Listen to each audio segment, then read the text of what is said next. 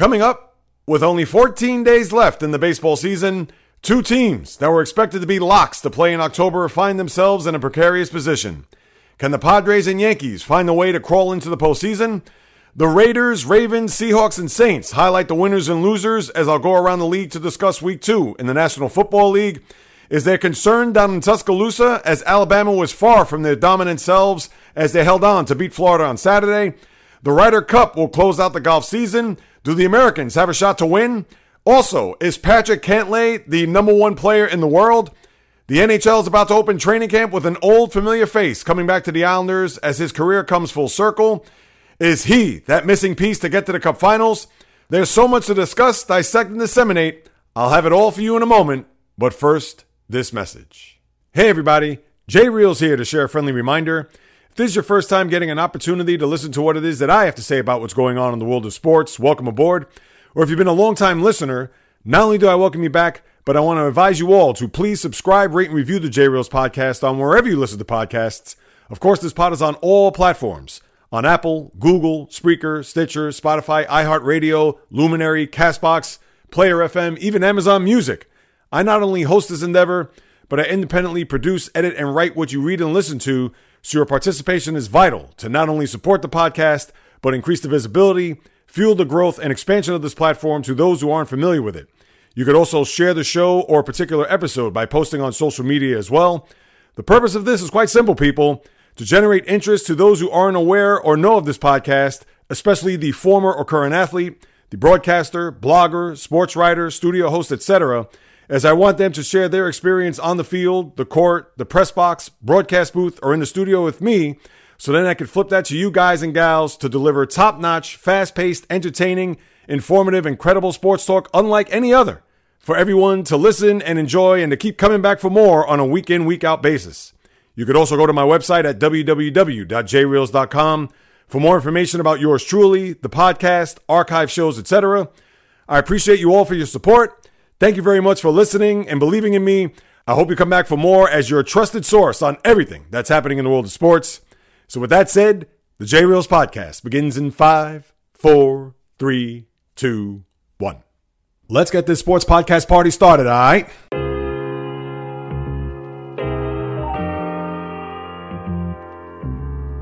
The J Reels podcast. Why don't you wait until July 1st to make an announcement? What a disgrace. He can rack up all these numbers in October, November, and December, but what really counts is let me see this in January. The sports rebel without a pause, delivering fast-paced, jam-packed sports talk like no other. Listen, I gotta call it as I see it. He is not a good player. I'm sick and tired of having to deal with the disappointment of this franchise. When does it stop? And yes, another winter that I can sleep in peace. Coming correct, direct, and in full effect. Let's get it.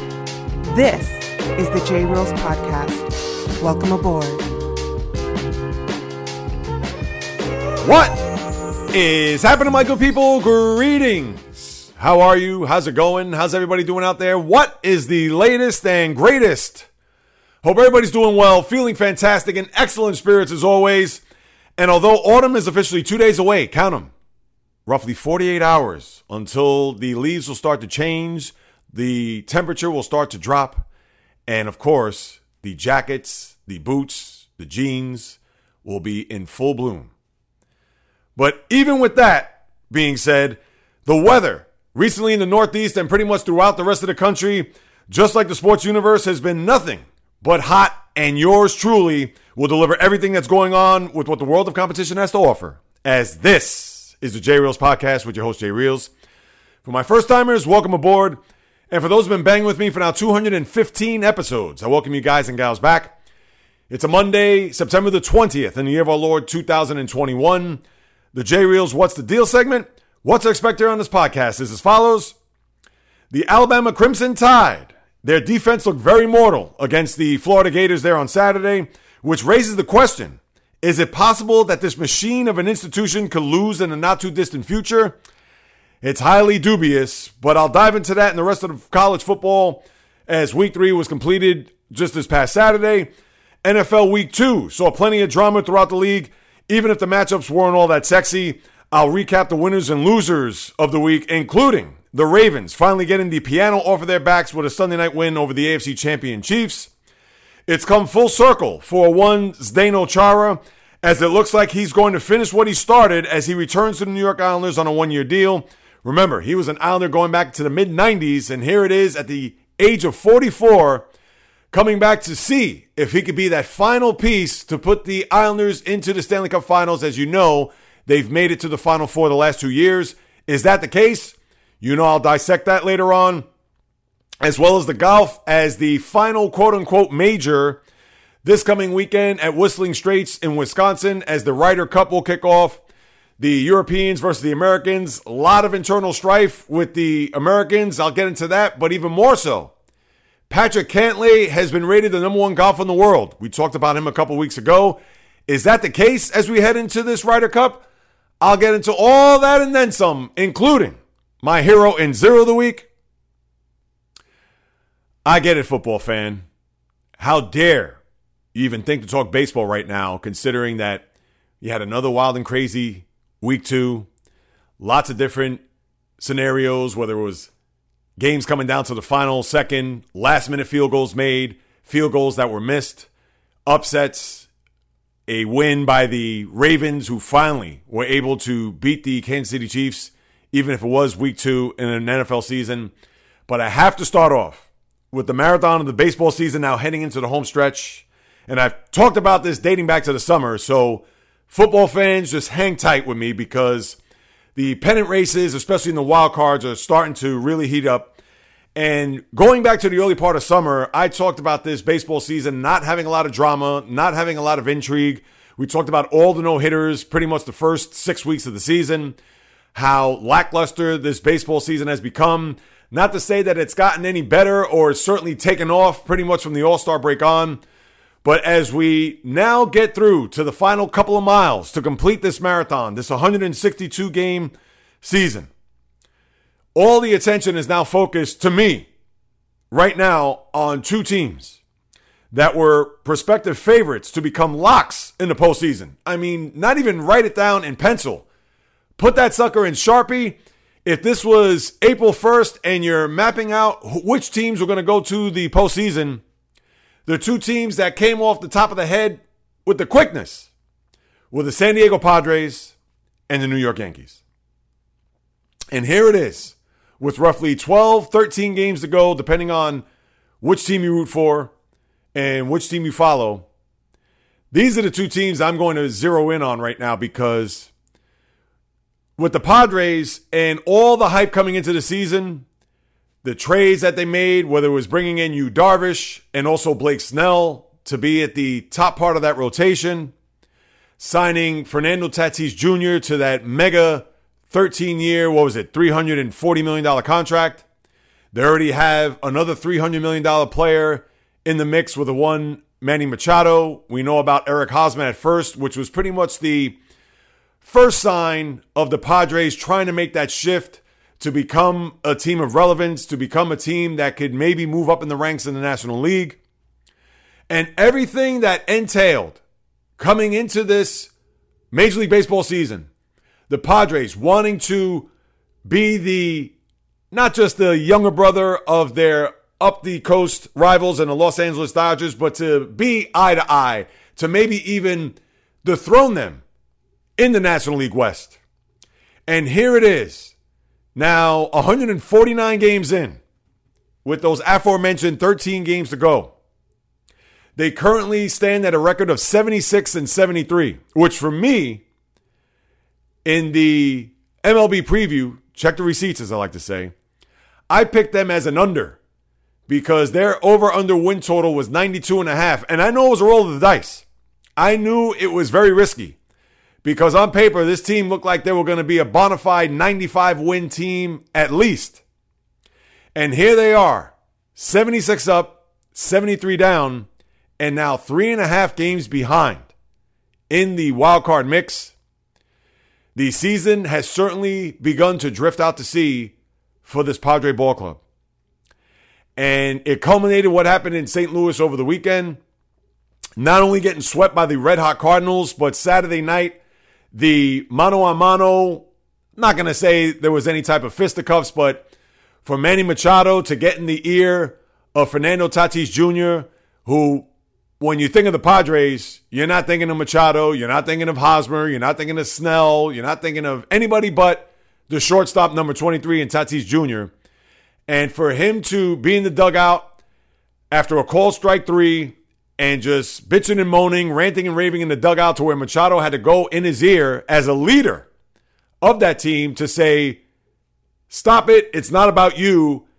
And for the dugouts to convene to try to separate the two players. I'm sure you saw some of the video that has been put out there on the internet. Not that it's anything to really go crazy about. It certainly wasn't Billy Martin, Reggie Jackson, a la 1978 up in Fenway. But that is a microcosm of this Padres season coming to a boil, coming to a head, where the team is just skidding out of control. And now the whole world got to see where the Padres are at not only just this stage of the year, but pretty much their whole season as it's going up in smoke.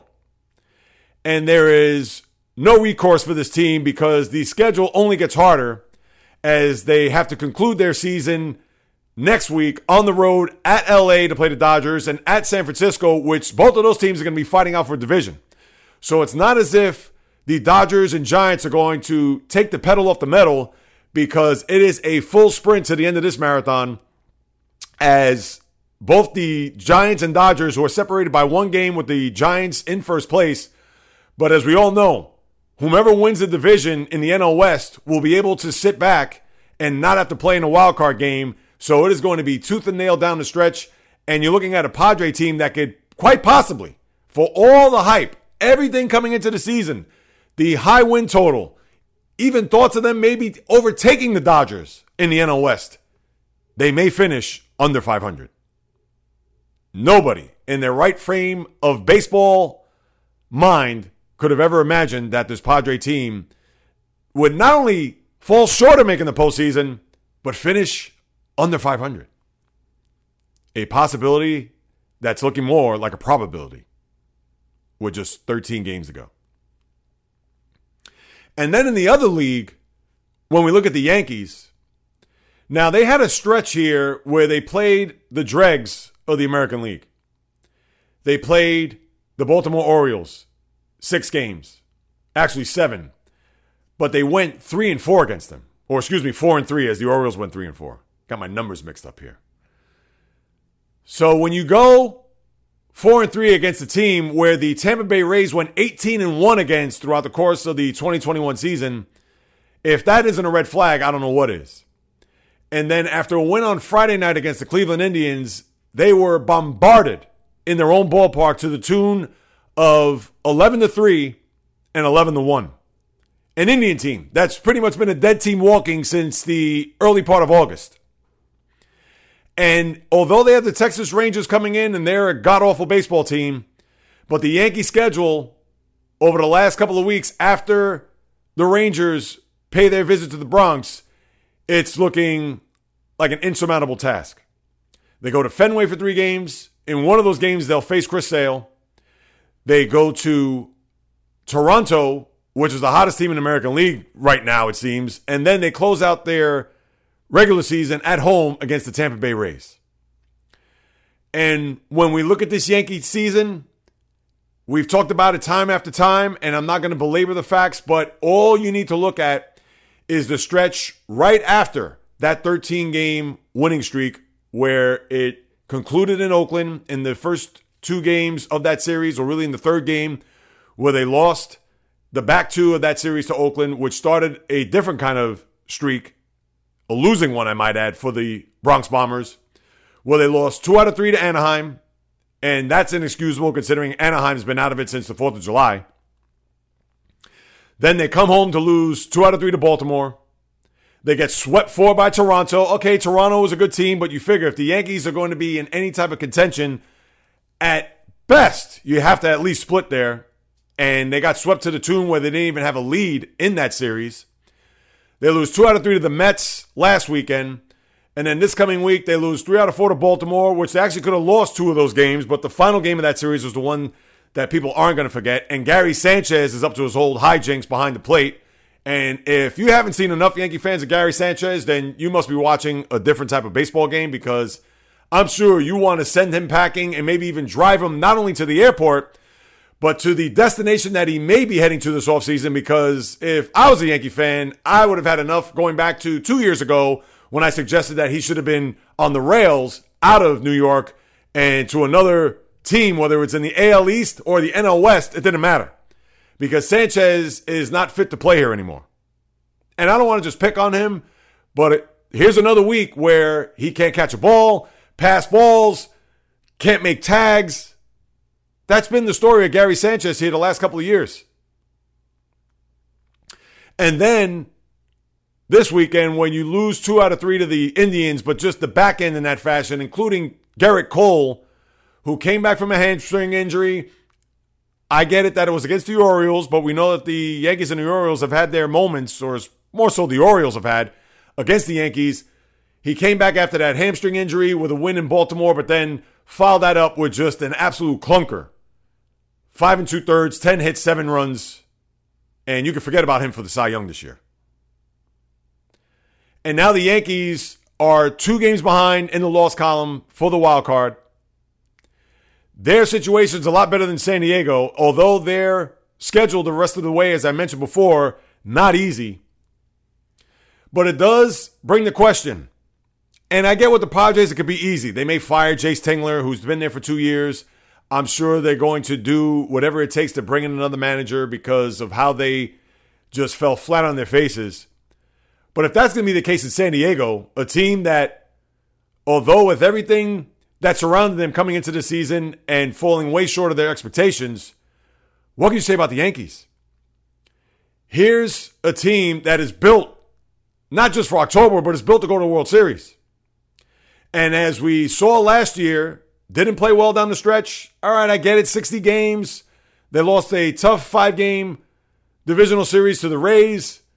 You just tip your cap and move into an offseason where you try to make moves. But now as we get into 2021, and not to rehash everything that's happened to date, but these last 3.5 weeks has been indicative of the Yankee season. Whether you win 13 in a row and then since then have lost 15 of 22. And now, even with the Rangers coming into your building, as a Yankee fan, do you feel confident that this team is going to be able to prevail and make it into the postseason? Considering that they have the Red Sox on the docket next weekend, and then Toronto as they go to the Rogers Center for the first time in 2 years. And you know that place is going to be rocking, hoping that Toronto does secure a spot in the wild card to probably go up against the Red Sox in a 1-gamer, which would be pretty good. I understand it's not Yankees Red Sox, but because of the way Toronto's been playing, and again, it is the Red Sox divisional foes, that should be a very good game, which will be probably played in Fenway Park, which will even give the better setting than maybe Toronto would. But all I could say is, do you trust the Yankees to have a stretch where they could go 9-3, 8-4, and then hopefully get some help along the way from the Tampas of the world, from Minnesota, who's going to be playing Toronto here, for the Mets, who go to Fenway for 2 games as they play the Red Sox? You can never count the Yankees out until you chop off that head and put the stake through their heart. But you have to wonder, are the Yankees going to have enough fight here down the stretch to even make it interesting going into this last week? So as we sit here, let's say a week from today, and if the Yankees lose 2 out of 3 to Boston, and dare I say, lose 2 out of 3 to Texas? Is this a scenario where Hal Steinbrenner, who probably wouldn't know the first thing of firing anybody, unlike his dad generations ago, but would they even think to not only dismiss Aaron Boone, but even Brian Cashman? Now, I don't know what Brian Cashman's contract status is. I don't know if he has another year left, whatever, but please, they're the Yankees. They print money. They could cut bait and say goodbye to him as if it was yesterday's newspaper. But you have to ask, and if you're a fan of this team, you have to wonder whether or not Cashman, it's time for him to go. Just because you've been with an organization for so long and have had all the resources and you've won championships, mind you, many, many, many years ago right now. But you have to say whether or not, if you're Hal Steinbrenner and you look in the mirror, no matter how much Brian Cashman is part of the Yankee family, is it time for him to be sent packing? Is it time to go in a different direction? Is it time to find maybe the young GM or just to have a new face, new blood to be the general manager of this ball club? Does that mean it's going to be better? Does that mean they're going to improve overnight? I would say no. But just like the Yankees did with Joe Girardi after the 2007 season, a year in which they came out of nowhere to not only make it to the postseason, but they made it to a Game 7 of the American League Championship Series and lost to the Astros in 2017. And then they gave Joe Girardi his walking papers. Well, will Hal Steinbrenner have enough gumption to have Brian Cashman walk into his office sometime in October, whether that means it's October 4th or 5th or if it's the 25th, to say, Brian, you've done so much for this organization, but it's time to part ways. And whatever's left on his contract, he's going to get bought out, whatever, and that's it. It's time for him to move on. For me, I think it is time. Aaron Boone, forget about it. That, to me, that's neither here nor there. You would think it would be an automatic that he'd be gone. He doesn't even have a contract after this year, so it's easy for the Yankees to just discard him. But to me, it's Brian Cashman.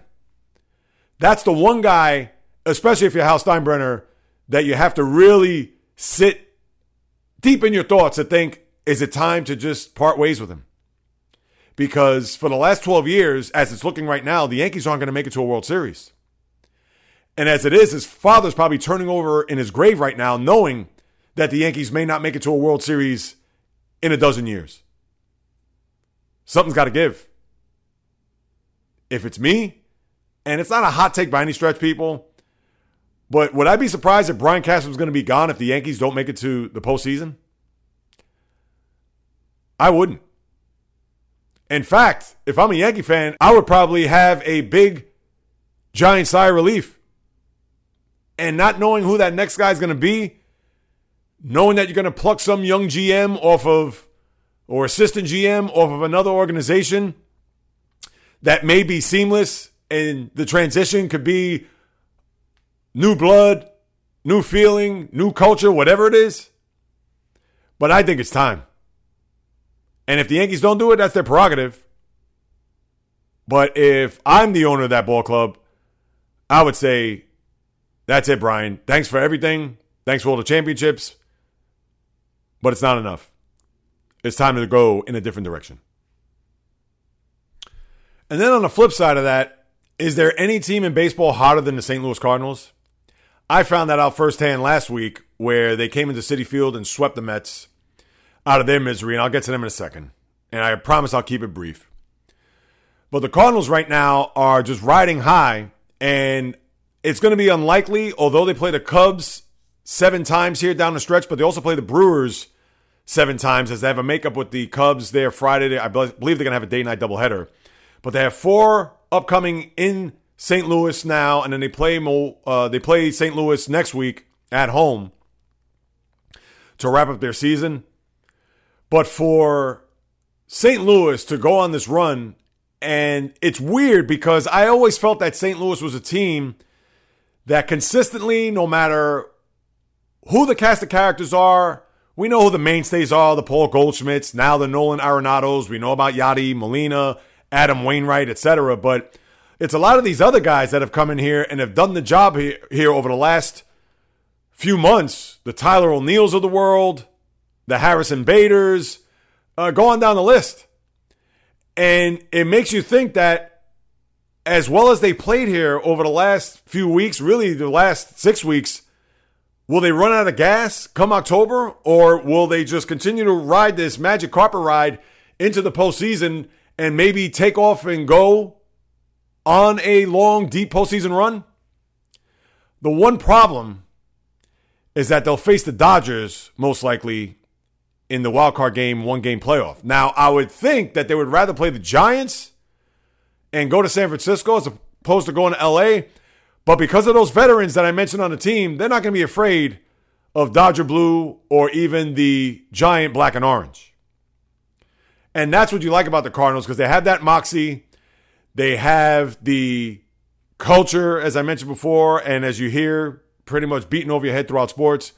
We know St. Louis is that type of team that yes, they may flounder. And just when you think that, geez, they're a couple of games under 500, their season isn't going to click. Well, they pretty much took the baton and have not only run, but they have just flown by everybody in the NL wildcard race to the tune where they're now 3.5 games up in the standings. And as it looks right now, I get it. They have to go to Milwaukee for 4, and Milwaukee already has the division wrapped up. The one thing about the Brewers, they're pretty much going to be where they're at. It's not as if they're going to try to match or even overtake either the Dodgers or Giants with best record in the National League. So the Brewers should coast here. And I'm sure they're going to rest players along the way. I know they're going to try to bang the Cardinal drum here to see if they could upset their apple cart and maybe have them go back to the pack a little bit where maybe some of the other teams in the National League could come up. But I don't think that's going to be the case. The Cardinals are playing very good baseball right now. And when we take a look at the wild card standings, again, Dodgers are in cruise control, as we said, but we know that they have the division sights in their horizon where the Giants are just a game ahead of them. And then the Cardinals currently have a 3-game lead with 4 in the loss over the Reds. And then 3.5 with the Phillies, Padres, and you can forget about the Mets. So the Cardinals are looking good here. And then to flip over to the other side, to the American League, you have the Red Sox, a game over the Blue Jays right now, but they're tied in a loss because the Red Sox are 86-65, where the Blue Jays are 84-65. Followed by the Yankees, a game and a half back, but 2 in the loss at 83-67. Oakland and Seattle have a huge 4-game series in Oakland starting tonight. So who knows if one of those two teams will knock each other out. The A's have actually played well here in this recent stretch, winning 5 in a row as they're just 2 games behind and a half game behind the Yankees for second place in the wild card race. And then you have Seattle, like I said, they're 80-69. Big series there. They have to win 3 out of 4 minimum in order to keep themselves afloat. If they split, it's not going to mean much. You would prefer for Seattle to sweep there, but considering they're on the road, and I don't have the pitching matchups in front of me, but if you're a Mariner fan, your only hope of staying in this race is winning 3 out of 4 minimum. A split's going to do you nothing. And if you're Oakland, if you split here, you're fine, but then you also got to worry about the Yankees and what either Boston or Toronto is going to do here over the course of this week. Now, mind you, the Red Sox only have 2 games between now and Friday night. The 2 games against the Mets are tomorrow and Wednesday, sandwiched by off days. So, depending on what they do, whether they lose both or whatever, it's not as if they have a 3-game series, and it's not as if you're going to be looking at the Red Sox scoreboard tonight or even come Thursday night. So, if you're in the Pacific Northwest or by the Bay, you pretty much have it in front of you as to inch closer in this wild card race, even with the Yankees and 2 other teams ahead of them. Now, the other divisions you can forget about. We're not going to talk AL East because we know the Rays are going to have that wrapped up. We're not going to talk AL and NL Central. As we mentioned about the Brewers, the same for the White Sox. And even the AL West, as the Houston Astros have a sizable lead. I believe it's 6 games right now, and I believe 7 in the loss over the Oakland Athletics. So we don't have to worry about the Astros. But the NL East, you have the Phillies 2 games behind the Braves. And the Braves have played terrible. They did win and shutting out the Giants there yesterday, but they had lost 4 straight going into the game yesterday against the Giants. But now they go to Arizona and then San Diego. And we talked about the Padres and how they've just imploded here down the stretch. But for a team that plays its games out east, and remember, they already had a West Coast trip just a couple of weeks ago when they went to LA and Colorado, and now they're back out west again. So the rigors, as we like to say, the dog days of August have now trickled into September for the Braves, especially late in the season. So who knows how much gas they have left in the tank. And then the Phillies, after winning 2 out of 3 over the weekend against the Mets, and they have the Braves in Atlanta next week, which is going to be intriguing, especially if the lead is, I'm not going to say 3, if it's 2 and especially 1, that's where everybody's going to pay attention, because the Phillies, who have been also as up and down as the Braves have been throughout the last couple of months, But I would like to see it close going into that final stretch, because if you're a Philly fan, you definitely want to do your best to upend the Braves and then hopefully win a division outright after that. Atlanta, they close their season not only with the Phillies, but also the Mets go down there. So if you're wondering, but then also with the Phillies this coming week, they have the Orioles coming in for 3, and then over the weekend, they'll host the Pirates. So their schedule is a cakewalk leading up to that series, and who knows, they may even overtake the Braves by this time next week. So we'll definitely keep our eye on that. And then the Giants and Dodgers, as we talked about. The Dodgers this week, I believe they'll be on the road because they close out their season with San Diego and Milwaukee at home. But the Dodgers, as they look ahead here, now I'm checking out my schedule here. I actually got a little overzealous. But the Dodgers will be on the road, as they'll be in Colorado for 3, I believe. And then over the weekend, they'll be in Arizona. And as for the Giants, they go to San Diego here the early part of the week, and then Colorado after that. So both of these teams not playing the best that the National League West has to offer, and I'm going to include the Padres in that based on everything that I've said here. So you would think as we get into that final week, these teams should still be within a game, no more than 2, whether the Dodgers overtake the Giants in the division or if it's status quo. And one thing to note with the Braves, they had a game rained out against Colorado there last Thursday. So even with the soft underbelly that the Phillies have in their schedule, and with the Braves being out west, although they face up against one another next Tuesday, Wednesday, Thursday, if there has to be a one-game playoff, or it has to come down to a tiebreaker where the Braves have to play that game, so let's just say for argument's sake, if the Braves are, let's say, 86-65, and then the Phillies are 87-65, they're going to have to play that game as a makeup to see who's going to win the division. And then if the Braves win that game, then they'll have to go up against the Phillies to see who's going to win the division outright. So that's something to keep in mind. That game that may need to be made up down the road, which would be the Monday after the season, between the Rockies and Braves, that's one you're going to have to circle, especially if it comes down to a tiebreaker scenario. So we'll have to keep that in mind. So you do have a lot of drama here this last 13 days of the season. You know I'm going to be on top of it. And then finally with the Mets, to me, they lost their season Tuesday night against the Cardinals, and where they had a 2-0 and 3-2 lead. And mind you, this was the beginning of the Braves falling apart, where they had their losing streak. And the Phillies were in and out against the Cubs before they got hot later in the week and into the weekend against the Mets. But when they lost that game there on Tuesday night, so where they had those aforementioned leads, and then the Cardinals took over. They had a 7-4 lead in the 11th, and then the Mets made it 7-6, and of course they ended up losing at that point. But to me, that was it, because you cannot have games where you have won for the most part and then lose, especially this late in the season where the other teams are losing. And that was a night where everybody lost, even in the wild card race. You had the Reds lose, you had the Phillies lose, you had the Padres lose. I mean, everybody lost. And right then and there, I thought to myself, that was the Mets season. Now, mind you, they weren't going to make it to the postseason anyway.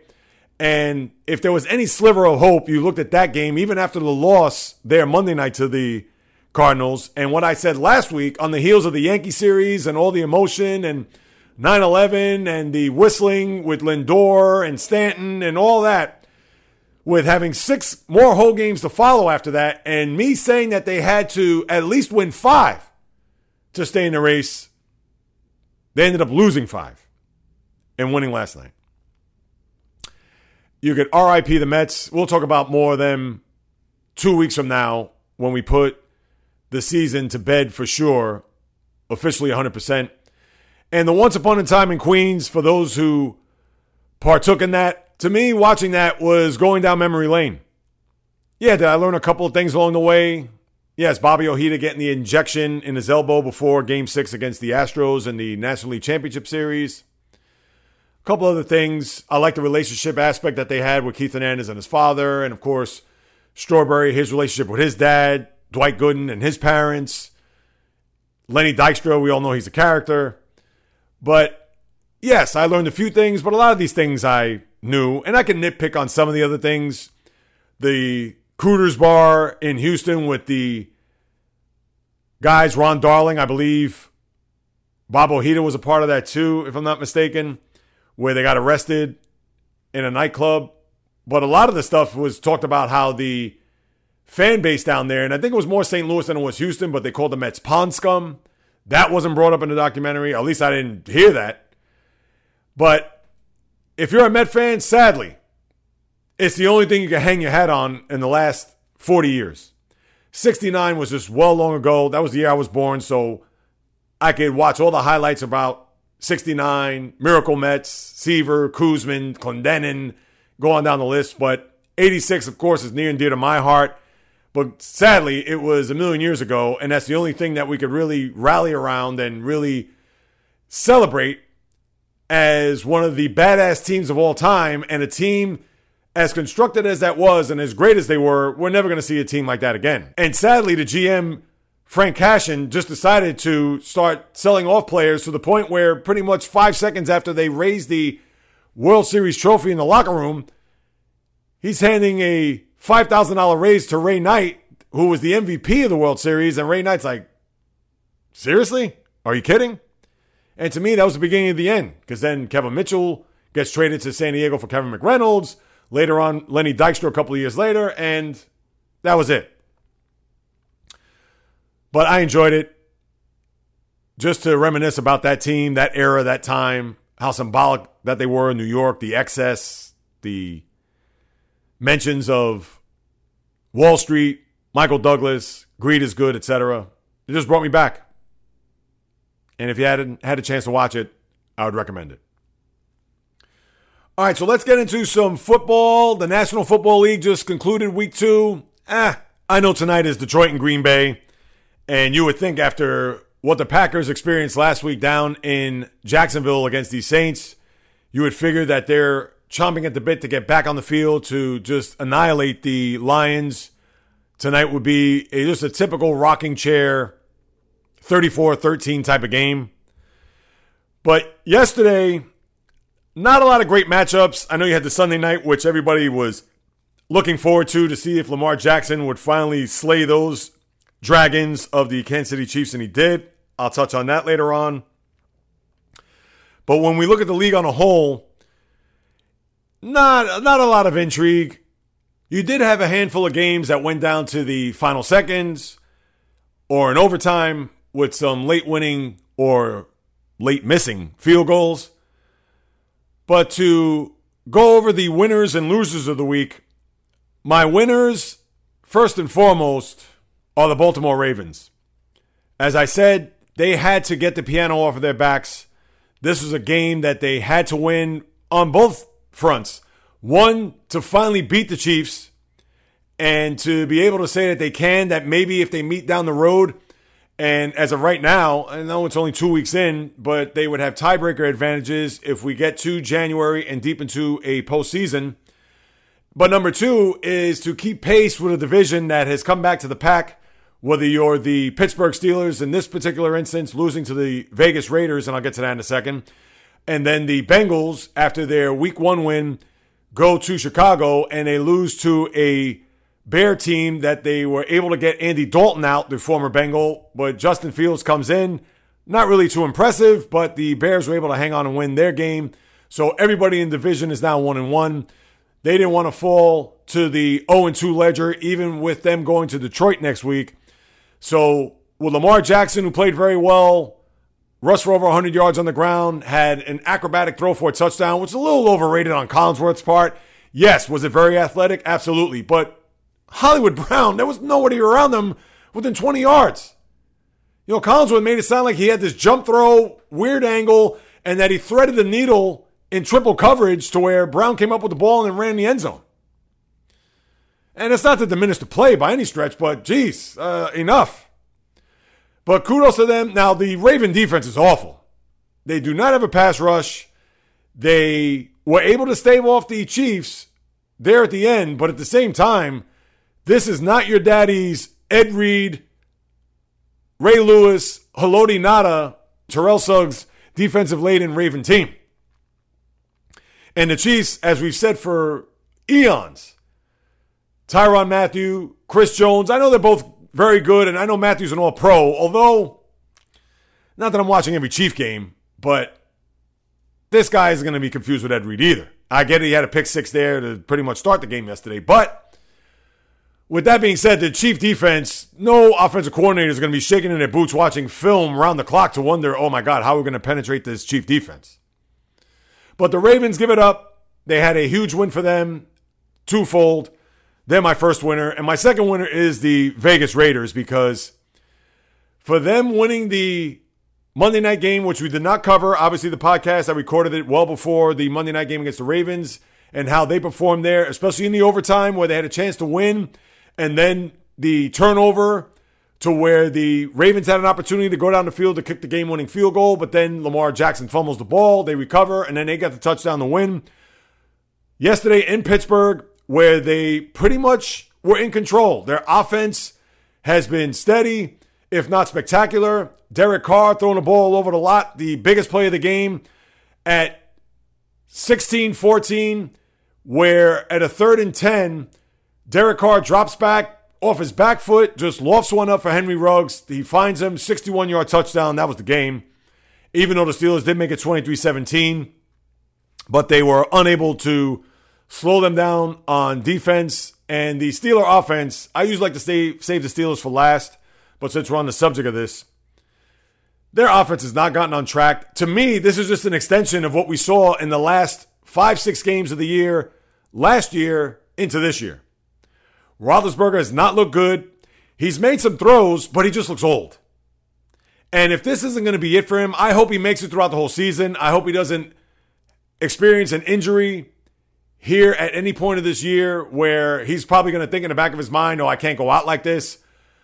Now, I don't want him to play like Peyton Manning a la 2016 or 15. But if that's going to be the case, he'll end up with a Super Bowl. But this Steeler team, who are already missing Devin Bush, already missing Joe Hayden, lost TJ Watt to a groin, which may not be as serious as thought.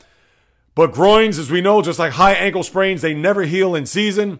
And we know with TJ Watt's game, it's all about his explosiveness coming off of that edge to get to the quarterback.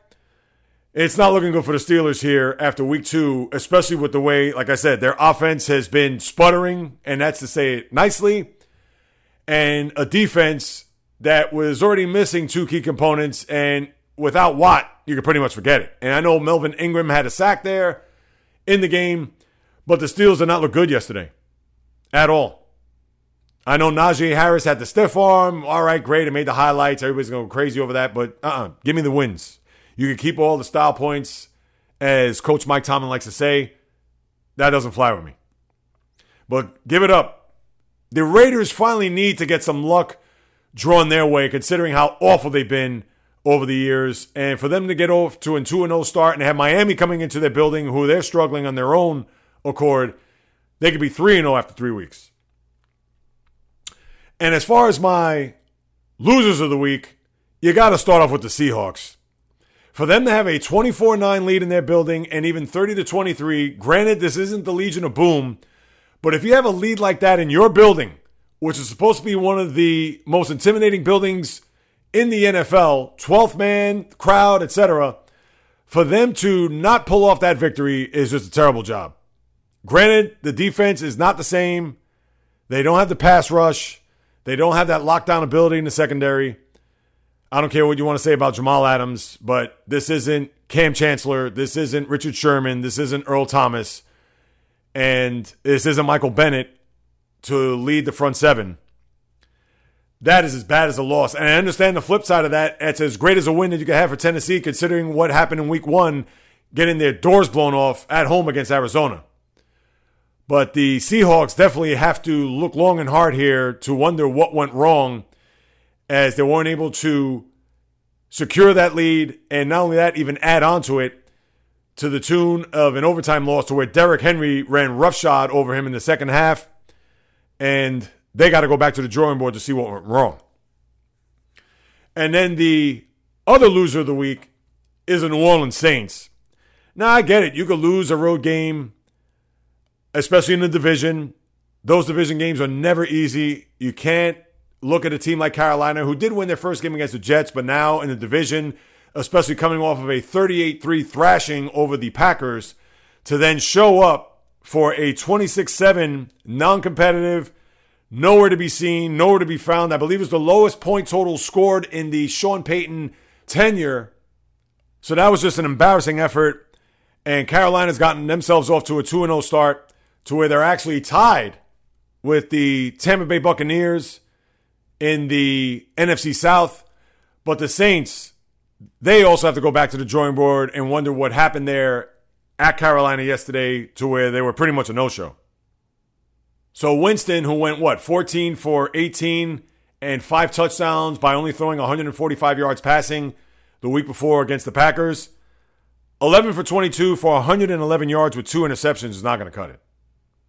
And then for them to score their 7 points in the fourth quarter with an 8-yard touchdown run still falls way short of what the Saints, as we've seen in the past, even with another quarterback in Drew Brees, but definitely makes you scratch your head if you're a fan of the Saints. And the Big Easy, I'm sure, is not feeling too easy. In fact, probably queasy right about now after that effort there yesterday. And as we go around the league, again, I'm not going to dissect every one of these games. People will be here all day and night because a lot of these games, really, am I going to get into Denver and Jacksonville?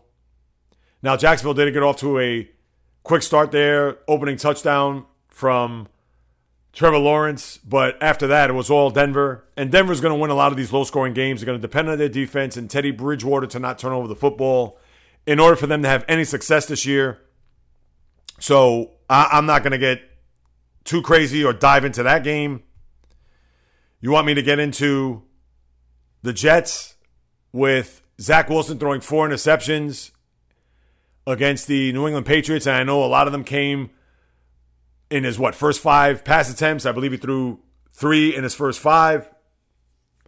I mean, New England didn't play a great game either, but again, it's against the Jets, and although from what I've read that the defense actually played pretty well, but when you see 25-6, even though it may not be as close as the score indicated, but when you just look at the offensive output by the Jets, it was 100% that, offensive. Buffalo rebounded 35-0 down in Miami, where Tua Tagovailoa had to leave with a rib injury. Jacoby Brissett fills in and does not do the job. So, as I said before in the NFL preview a couple weeks ago, Miami could be looking at a long year here. And granted, they did win in New England last week, but I think that was more maybe New England shooting themselves in the foot as opposed to Miami just being dominant and being that team that just pretty much took the reins and were in control of that game up in Foxborough. We could talk about Joe Judge and the Giants and how his ineptitude down the stretch of that game Thursday night against the Washington football team was, as the Washington football team got a late field goal to win that game. Cleveland gets their first win against Houston. Now you may have Tyrod Taylor out with a hamstring, so who knows? And highly unlikely you're going to see Deshaun Watson. So whomever the backup is down in Houston could go in the Thursday night game, which is going to be, that's going to be tough sledding, people. For the Thursday night schedule, and I know it's not going to be great, and other than the opening night game, which Dallas and Tampa is going to be a highlight game, but to have Carolina going to Houston, oh my goodness. The Thursday night schedule has gotten off to a very slow and lackluster start, and it's understood because you're going to play the bad teams early. You're not going to have a Carolina-Houston in week 12. It's not going to fly. So you want to get the Jacksonvilles, you want to get the Jets, you want to get even the Giants for that matter. You want to get them off the schedule quick, fast, and hurry. And I don't even know when the Jets are playing on a Thursday night, but I'm sure it's got to be in the coming weeks. The Rams win in Indy. Carson Wentz hobbled with a right ankle injury in which the backup had to come in and play a series or 2. And even with the Colts having their first 2 games at home against NFC West opponents, they fall to 0-2 as the Rams are now 2-0, 27-24 there at Lucas Oil. And when you look at the NFC West right now, you have 3 teams there at 2-0 with the Rams, Niners, who won in Philadelphia yesterday, and the Arizona Cardinals, who won thanks to a last-second field goal that was wide right. We'll talk about that later on. And even with the Seahawks having a chance to also become 2-0, as we've said, they are now 1-1, but you're looking at a very competitive NFC West. And that comes to no surprise here, even with just 2 weeks into a season. The beat keeps on rolling for Tampa as they let Atlanta come back in the game, but Tom Brady with 5 touchdowns and 2 interception returns on pretty much back-to-back plays there by the Bucs secured a 48-25 victory. The big game next week is Tampa going to LA to play the Rams, which will go into the Week 3 schedule in a matter of moments. But Tampa doing their best to get off on the right foot, no Super Bowl hangover, as they beat both Dallas and Atlanta to start their seasons. Speaking of Dallas, they go to LA to beat the Chargers there yesterday on a Greg the Leg Zuerlein 56-yard field goal that iced it in overtime, or right before overtime, in the closing seconds. Going back to Cleveland there, because I know I talked about Houston and Cleveland, but I do want to give the Browns their props as Baker Mayfield, who had to leave the game with a shoulder injury, which I believe it was either separated or dislocated, not his throwing shoulder, his left shoulder, and they popped it back in, but the Browns were able to make do of the Texans there. And as I was talking about before, the scenario with the backup, let me peek here real quick as to whom that is. And as I see a headline that Deshaun Watson will not be active for the game Thursday night, Tyrod Taylor is day-to-day. He's going to get an MRI. But the backup was Davis Mills, who started the second half of the game there yesterday. So it looks like Mills is going to be your guy. And Watson, as we all know, with all the offseason trouble that he had, and not to go down that road, but chances are he's going to be inactive and not play in a Texan uniform until he's going to be traded. We talked about the demands by the front office where they want at least 1 active player and 5 picks, or 2 players and 4 picks.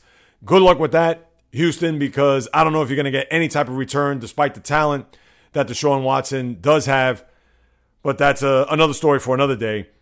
And as we round out here this NFL schedule, we know that every week isn't going to be a nail-biting, down-to-the-wire, whether it be high-scoring or defensive battles. We understand that. And even though week 1 had a lot more sexier matchups, which is understandably so, it's the first week, they're going to try to get the best matchups that they could put on the docket. But this week, although you did have some that went down to the wire and some games that had some intrigue there, but overall, nothing really to write home if you talk about week 2. And it's going to culminate with tonight's game because Detroit and Green Bay, as I said before, I could just see this being 27-6 at halftime by the Packers, and then they'll cruise to 34-13 or somewhere 38-13, somewhere to that score. And as we look ahead to week 3, we talked about the Thursday night game, which you could absolutely skip 1,000%. Your Sunday night game is Green Bay at San Francisco, which we'll see what the Packers do tonight. You would think they'll be 1-1 to go to San Francisco to play that game, which I know is going to be the scene of a crime back to the 2019 NFC Championship game where the Niners just blitzed the Packers out of the building. Raheem Mostert had, 212 yards on the ground. And as we all know, Mostert, pretty much with all the running backs on that team, are pretty much on IR when you think about it. Your Monday night game is Philly at Dallas. Then you have Tampa at LA, which is by far the game of the day because your 1 o'clock games right now. Are you going to be crazy about Washington at Buffalo? Chicago at Cleveland? Baltimore at Detroit? Indy at Tennessee? Was just going to be a last stand for the Colts here. So from this regard, not really a game that you're going to circle or want to watch, but the Colts starting off 0-3 could mean that Tennessee could cruise to a division title. Chargers at Kansas City, New Orleans at New England, Falcons at the Giants, Cincinnati at Pittsburgh, Arizona at Jacksonville, New York at Denver, Miami at Vegas. Wow. Another bad week. And I know you're going to have some games that are going to be topsy-turvy and wild and wacky, what have you, but man, this is just not, nothing good here. And my knockout pick, I was able to survive with Cleveland the week before with San Francisco, and I'm going to give this to you on the fly here, which is dangerous. But I'm going to choose the Las Vegas Raiders as my knockout pool pick this week. Raiders, they could go on to big things this year, and I'm trying to be strategic. I don't want to front load a lot of these knockout picks with the top teams in the sport. But when I look at the matchups here, I could pick Baltimore. I could do that. But I'm sure I could see Baltimore down the road beating another team. I'm not going to pick Kansas City. Obviously, they're playing the Chargers. And with the quarterback there, Justin Herbert, you never know. I'm not going to pick Pittsburgh, even if it is against the Bengals. I'm not doing that right now.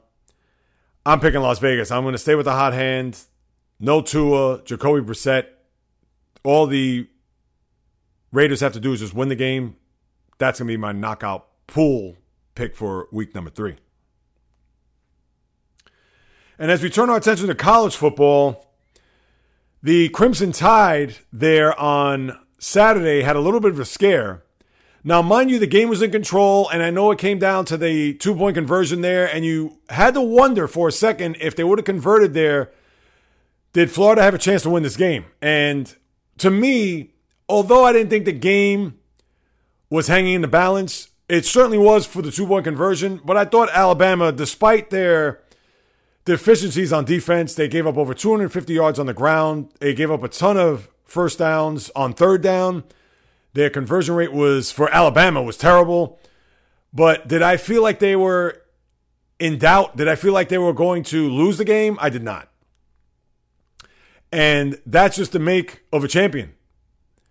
Unless they're trailing or let's say even tied that late, would I have thought that Alabama would have been in danger? Maybe just a little bit, but you know that Alabama would have went down the field and would have scored, and that would have been it. But as it was, Bryce Young, who had another big game, throwing 3 touchdowns, and he looks like the front runner right now for the Heisman Trophy. I mean, is he not?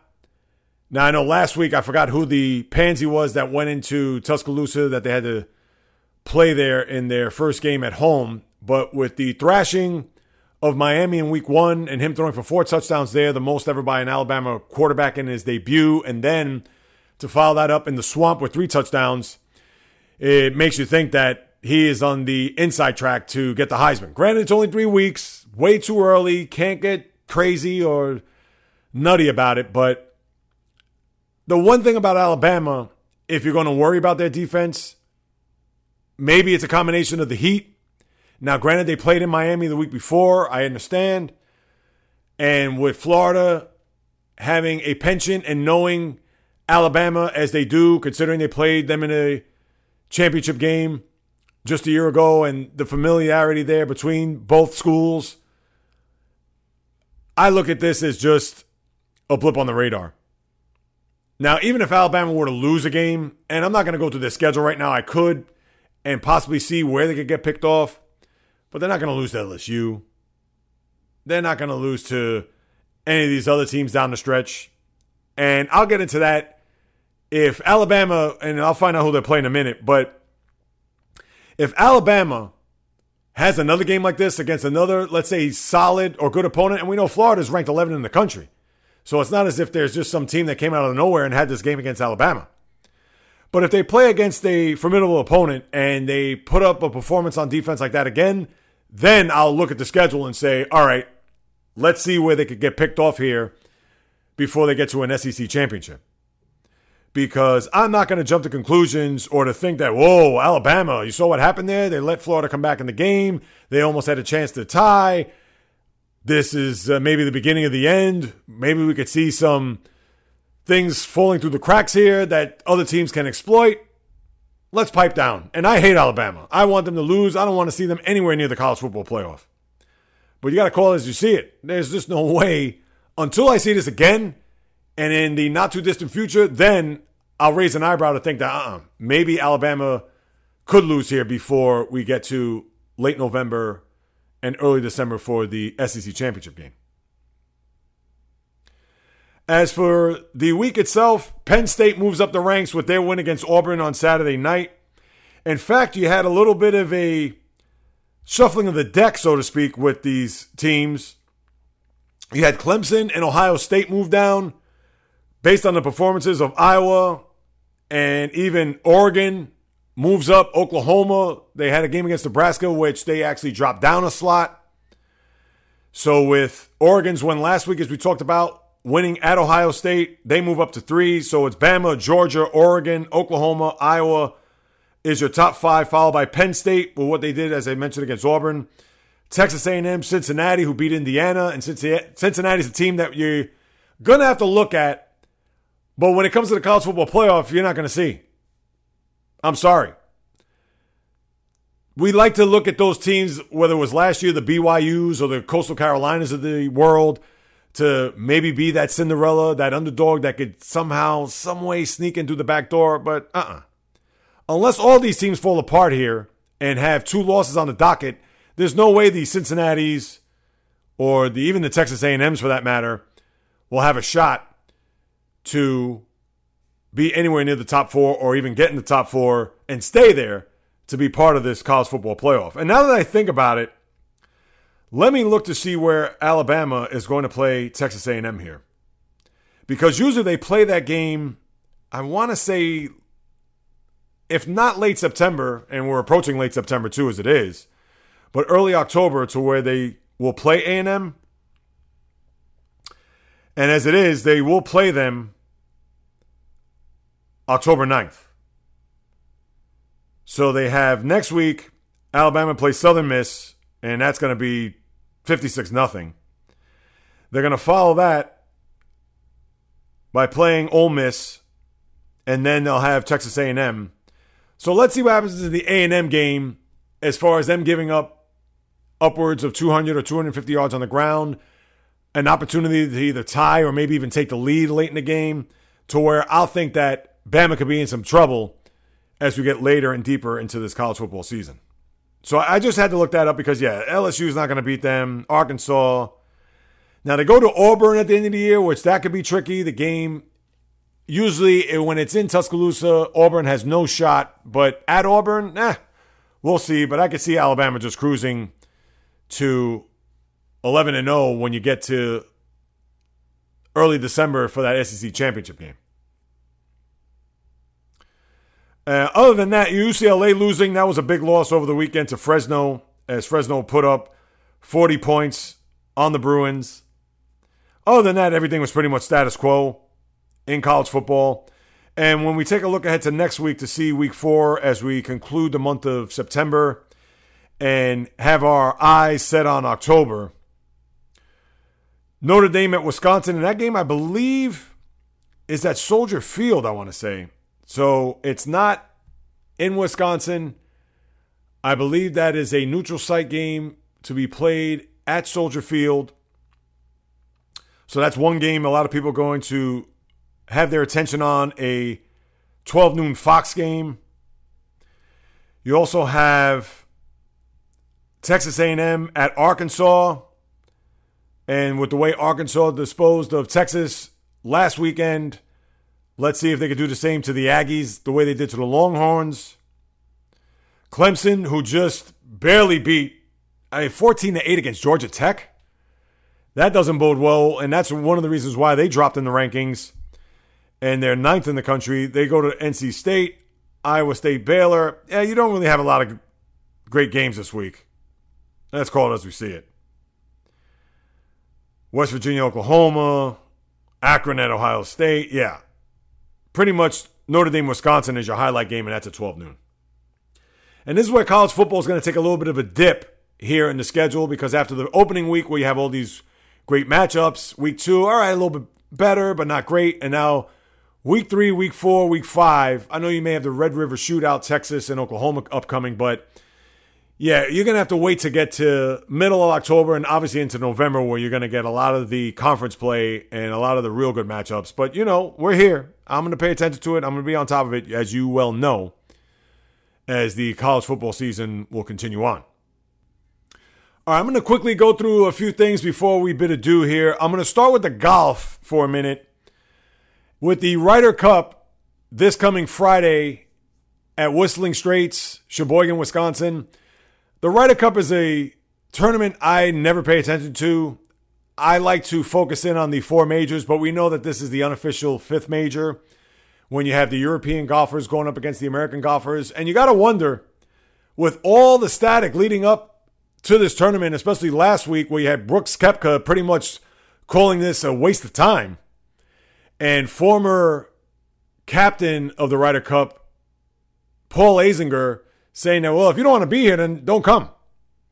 And we know with Koepka and his rivalry with Bryson DeChambeau, and those 2 golfers are going to be front and center here, and knowing that if they could put their differences aside, if they could just, for one weekend, say, come on, guys, for pride, for the country, for going up against the Europeans. Let's see what we could do here, as I believe the Europeans have won 9 of the last 12, if I'm not mistaken. And that's going to be one to watch here, especially that dynamic with Koepka. If he's going to be at his top level that he always is, or is he going to be a guy that if he gets off to a slow start, not to say he's going to tank it, because that's going to look bad on him more so than it will be on the team. But for him, DeChambeau, some of the other golfers on the tour, which is going to be led by Captain Steve Stricker, this is, to me, I can't even tell you how much of it is a detriment to the U.S. team, because they're going to have this hanging over their heads. I don't know how this is going to play. I don't know how this is going to fare. I wish I could give you a little bit fingers on the pulse as to how this is going to play out. I would think that the Europeans are just going to dominate and continue to lay the smackdown on the U.S. team. And if it wasn't because of this dynamic where Koepka is just like, laissez-faire, would rather do something else, and then DeChambeau and what he brings to the table, I don't want to pin it all on those 2 guys, but that's going to be the focal point here as to whether this team is going to do well against the Europeans this weekend. And this is from someone who's not following it and is not on top of it like the diehard golf fan. But following sports my whole life and knowing that if you're going to have a team with players that either don't want to be there or are going to look side-eye towards one another and are not going to be on the same page, how's this going to bode well for this team in order for them to win this coming weekend against the Europeans? And then you have Patrick Cantlay, who is now ranked the number 1 golfer in the world. And I talked about Cantlay a couple of weeks ago as a guy who won back-to-back tournaments, a guy who also won a tournament early on this year. Wasn't a major, but that was the tournament where Jon Rahm had to bow out because at the end of the 3rd day, where the officials came up to him and they had to pull him off the course because of a positive COVID test, where he had a 6-stroke lead, and then Cantlay was the runner-up, and he was the one that ended up winning that tournament. But here's the irony. The guy who's going to be on his own team here for the Ryder Cup, Jon Rahm, that should be your number 1 golfer in the world. Not only did he win a major this year, but he was in the top 10 on all the majors and had that 6-stroke lead. And off the top of my head, I can't remember what tournament that was. But if Rahm would have completed that, he would have won that tournament, and Cantlay would have been somewhere either second or below. But because of Cantlay's hot streak over the last few weeks, he's been ranked number 1 in the world. But when it comes to a lot of these majors, and this is a guy who has not won a major in Cantlay, he's missed the cut on 2 of those 4 majors, and in the other ones, he was nowhere to be found. So how is it he, the number 1 player in the world, where Rahm won a major, was ranked in the top 10 in the other 3, and had won a couple of others, including the one that he had to bow out of? How is this guy not ranked number 1? The computers have it all messed up? I don't know, but they need to rethink this or go back to the drawing board to say who the number 1 golfer is, because it's not Patrick Cantlay. It's not a knock on him. He's played well here. I talked about him in back-to-back weeks. Actually, I believe he beat Rahm in one of those tournaments where he won by one stroke. And the last one, I believe it was not this past 2 Sundays ago. But still, Rahm's track record for 2021 is a lot better than Cantley's. And how he's not the number one golfer, that's beyond me. To think NHL training camps are opening on Wednesday. Or is it the 22nd? Let me just think right. I think it's the 22nd, so it's that Friday. I got it mixed with the first day of fall. And as we talked about months ago when the Islanders lost that Game 7 to the Tampa Bay Lightning, I said that the Islanders are missing a piece. They need a player on their team that has been through the rigors of postseasons, that has won a Stanley Cup, that has been a captain of a Stanley Cup. And they bring in a guy over the weekend who started his career back in 1996 as a member of the Islanders, as it comes full circle. The 44-year-old ageless defenseman Zdeno Chara. Now, we know Chara after that went to Ottawa, played in Boston for all those years, won a cup there in 2011, played in other cups after that in 2013 and 2019, then played in Washington for a year, and now he comes to the island to, you would think, would be his final year. But then you have to ask yourself, if you're on the fan, is this signing worth it, considering that he has a lot of miles on those skates that he has? And on top of that, is he going to be a player that's going to be effective for anywhere between 13 to 16 minutes? This is not a guy that's going to log 20 to 25 minutes of ice time. And if he is, I mean, how long is he going to be in for this upcoming season, especially when you're starting your first 13 games on the road because of the arena, which is still being worked on, and it's not going to be ready until the week before Thanksgiving. So you have to factor that in. But for Chara to come here, I think it's a good move and a good fit because a lot's not going to be expected of him, but at the same time, there's going to have to be some production from him.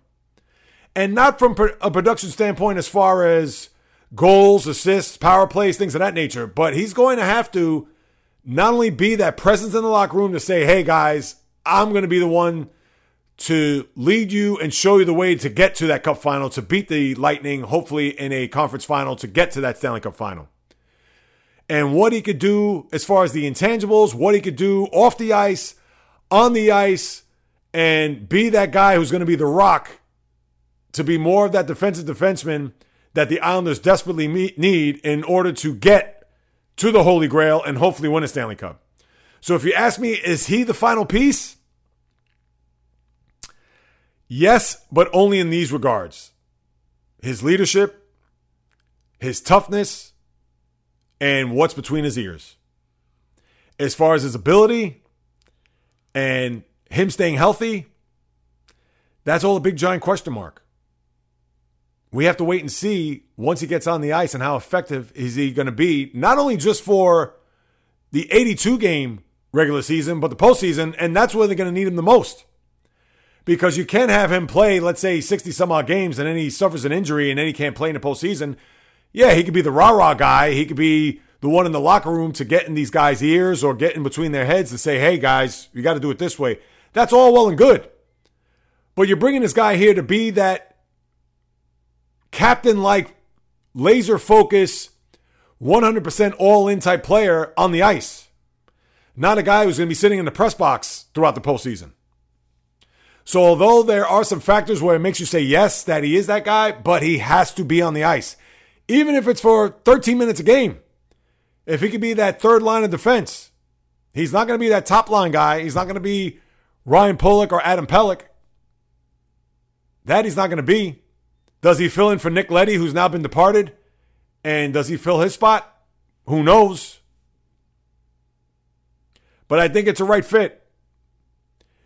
Would you like a younger guy? Would you like a guy who's won a cup who maybe is in his early to mid-30s? Of course. Without question. Who could be more of a participant and, as I mentioned, could, for the most part, be healthy. And not only that, but also you'll see his play on the ice and be effective.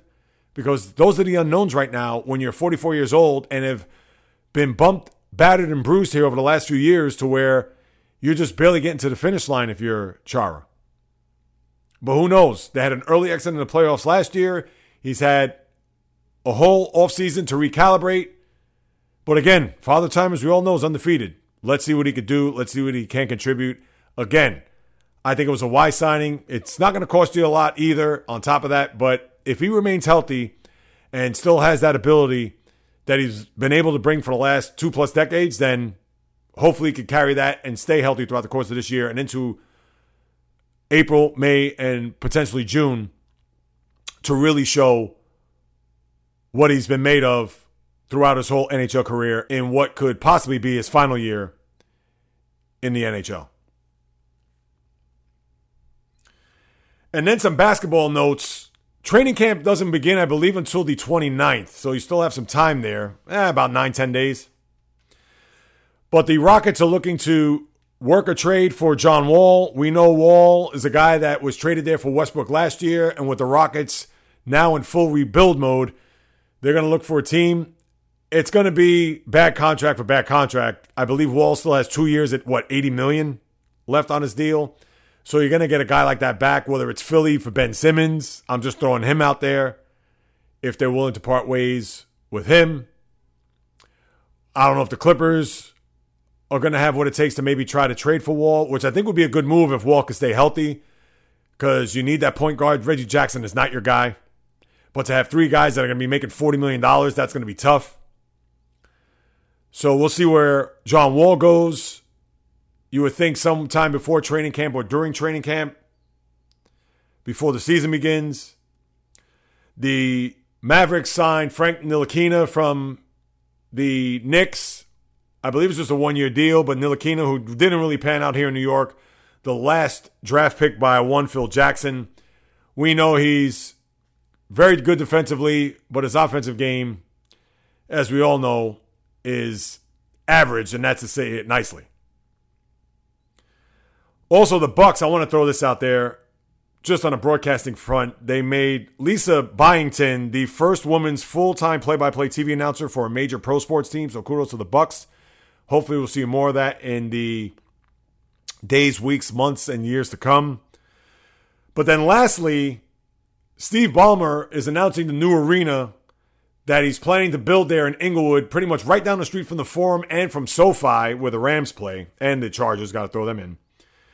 He already has the name of the facility. It's going to be called the Intuit Dome. And for the longest time, he's felt as if the Clippers had no identity, that they didn't really have a presence when it comes to LA. We all know that's a Laker town.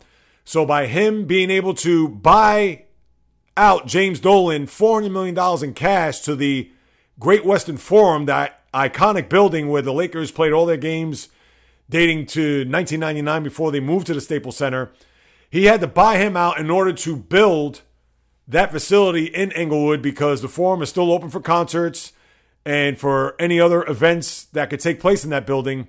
Well, now he'll have a share of both his new building, which is scheduled to open in 2024, 2025, and the Forum. And good for him. We know the Clippers, they've had zero identity over the years. They have made some waves as far as the franchise goes over the years, dating back to Lob City with Chris Paul, Blake Griffin, and then now this latest iteration with Kawhi Leonard and Paul George. So the owner, Steve Ballmer, who has $1 zillion, as we all know, and that building's going to cost $2 billion to erect and construct.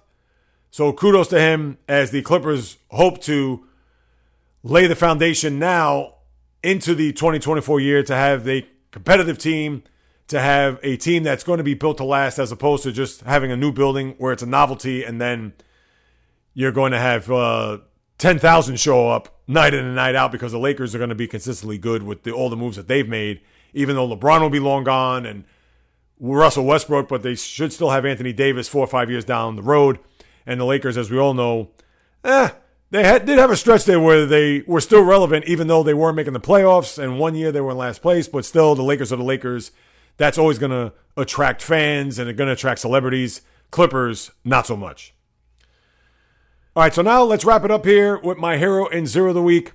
My hero of the week goes to Milwaukee Brewers outfielder. No, not Ryan Braun. I know he just recently retired after 14 years, and understandably so. He had a great career I know marred by steroids and that whole incident, but I'll let him go off into the sunset here, retiring as the Brewers are looking for a postseason push. But it goes to Christian Yelich, who bought 10,000 tickets for this upcoming series against the St. Louis Cardinals, where not only did he buy these 10K tickets, but also is going to disseminate them for free to fans to show up in the building as the Brewers look to clinch the division. I believe their magic number could be down to as low as 1 right now. So with the Cardinals coming in hot as a pistol, you would think that over the course of the next 4 games, that the Brewers will be able to salvage 1 or get 1 and win a division title. So by him doing that, kudos to you, Christian Yelich. You're my hero of the week. And my zero of the week goes to Vikings announcer Paul Allen for calling the last-second field goal attempt in the game against the Arizona Cardinals there yesterday, calling it good by the kicker Greg Joseph, where it was wide right. And you had to hear this guy. You would think that the Vikings won the Super Bowl based on this kick. And he pushed it wide right. And afterwards, you could just hear a pin drop where his color commentator, I forgot who it was off the top of my head, but he's saying, oh, it's no good, it's no good. And he's like, oh, I can't believe it. And you know that Allen had to be despondent. Why he got all geeked up and all crazy, whether he watched it on a monitor, I don't know if the team traveled to Arizona, but yeah, he really got on his high horse and thought that the Vikings won. So for those who listened to the game on the radio, I'm sure drove themselves off the road. Paul Allen, my guy, you got to do a better job. You are my zero of the week. And that'll do it. Episode 215 in the books. I appreciate each and every one of you guys and gals for tuning in to listen to what it is I have to say. As we all know, there's so much content to consume out there, especially when it comes to sports. And for you to stop by to take time out of your day, it does not go unnoticed. I appreciate you guys, each and every one of you, for listening, hearing me chirp, talking about everything that's happening in the world of sports. And if you haven't done so already, as I mentioned at the top, please subscribe, rate, and review this podcast. Throw me a few stars. Throw me a review. All that's going to do is increase the visibility of this podcast as I try to get the word out to everybody. Take a screenshot, send it to me on social media, post it wherever you want to post it. I would, again, sincerely appreciate it. And if you want to hit me up, you could do so at any of the following social media accounts, whether it's on Instagram, JReels, or the JReels Podcast. On Twitter, JReels1, just a number. On Facebook, the JReels Podcast fan page, or the old-fashioned way, the JReels Podcast at gmail.com for any questions, comments, criticism, or praise. Hit me up. I'll be sure to follow up with you guys. And lastly, if you want to contribute to this endeavor, you could do so by going to www.patreon.com/the JReels Podcast. That's P as in Paul, A-T as in Tom, R-E-O-N as in Nancy. All that's going to do is continue with the upkeep of the website, the production, equipment, etc. Because whether you do or do not know, this is what I love to do, people. It's in the blood. I've been talking sports my whole life. And if you couldn't tell by the demeanor, by the tempo, by the passion, the fervor, everything that comes out of my mouth and how I say it, my thoughts, opinions, analysis, hot takes, whatever you want to call it, if you don't know, now you know. Because I love to get into everything that's happening in the world of the diamond, the ice, the gridiron, the hardwood, the golf course, racetrack, tennis court, boxing ring, octagon, you name it. From my lips to your ears, from my heart to your soul, from where I am to wherever you are, the JReels Podcast always comes correct, direct, and in full effect. From the South Bronx, the South Beach, the South Central, the South Pacific, and all points beyond, peace, love, and God bless everybody. And until next time on the JReels Podcast, on the flip, baby.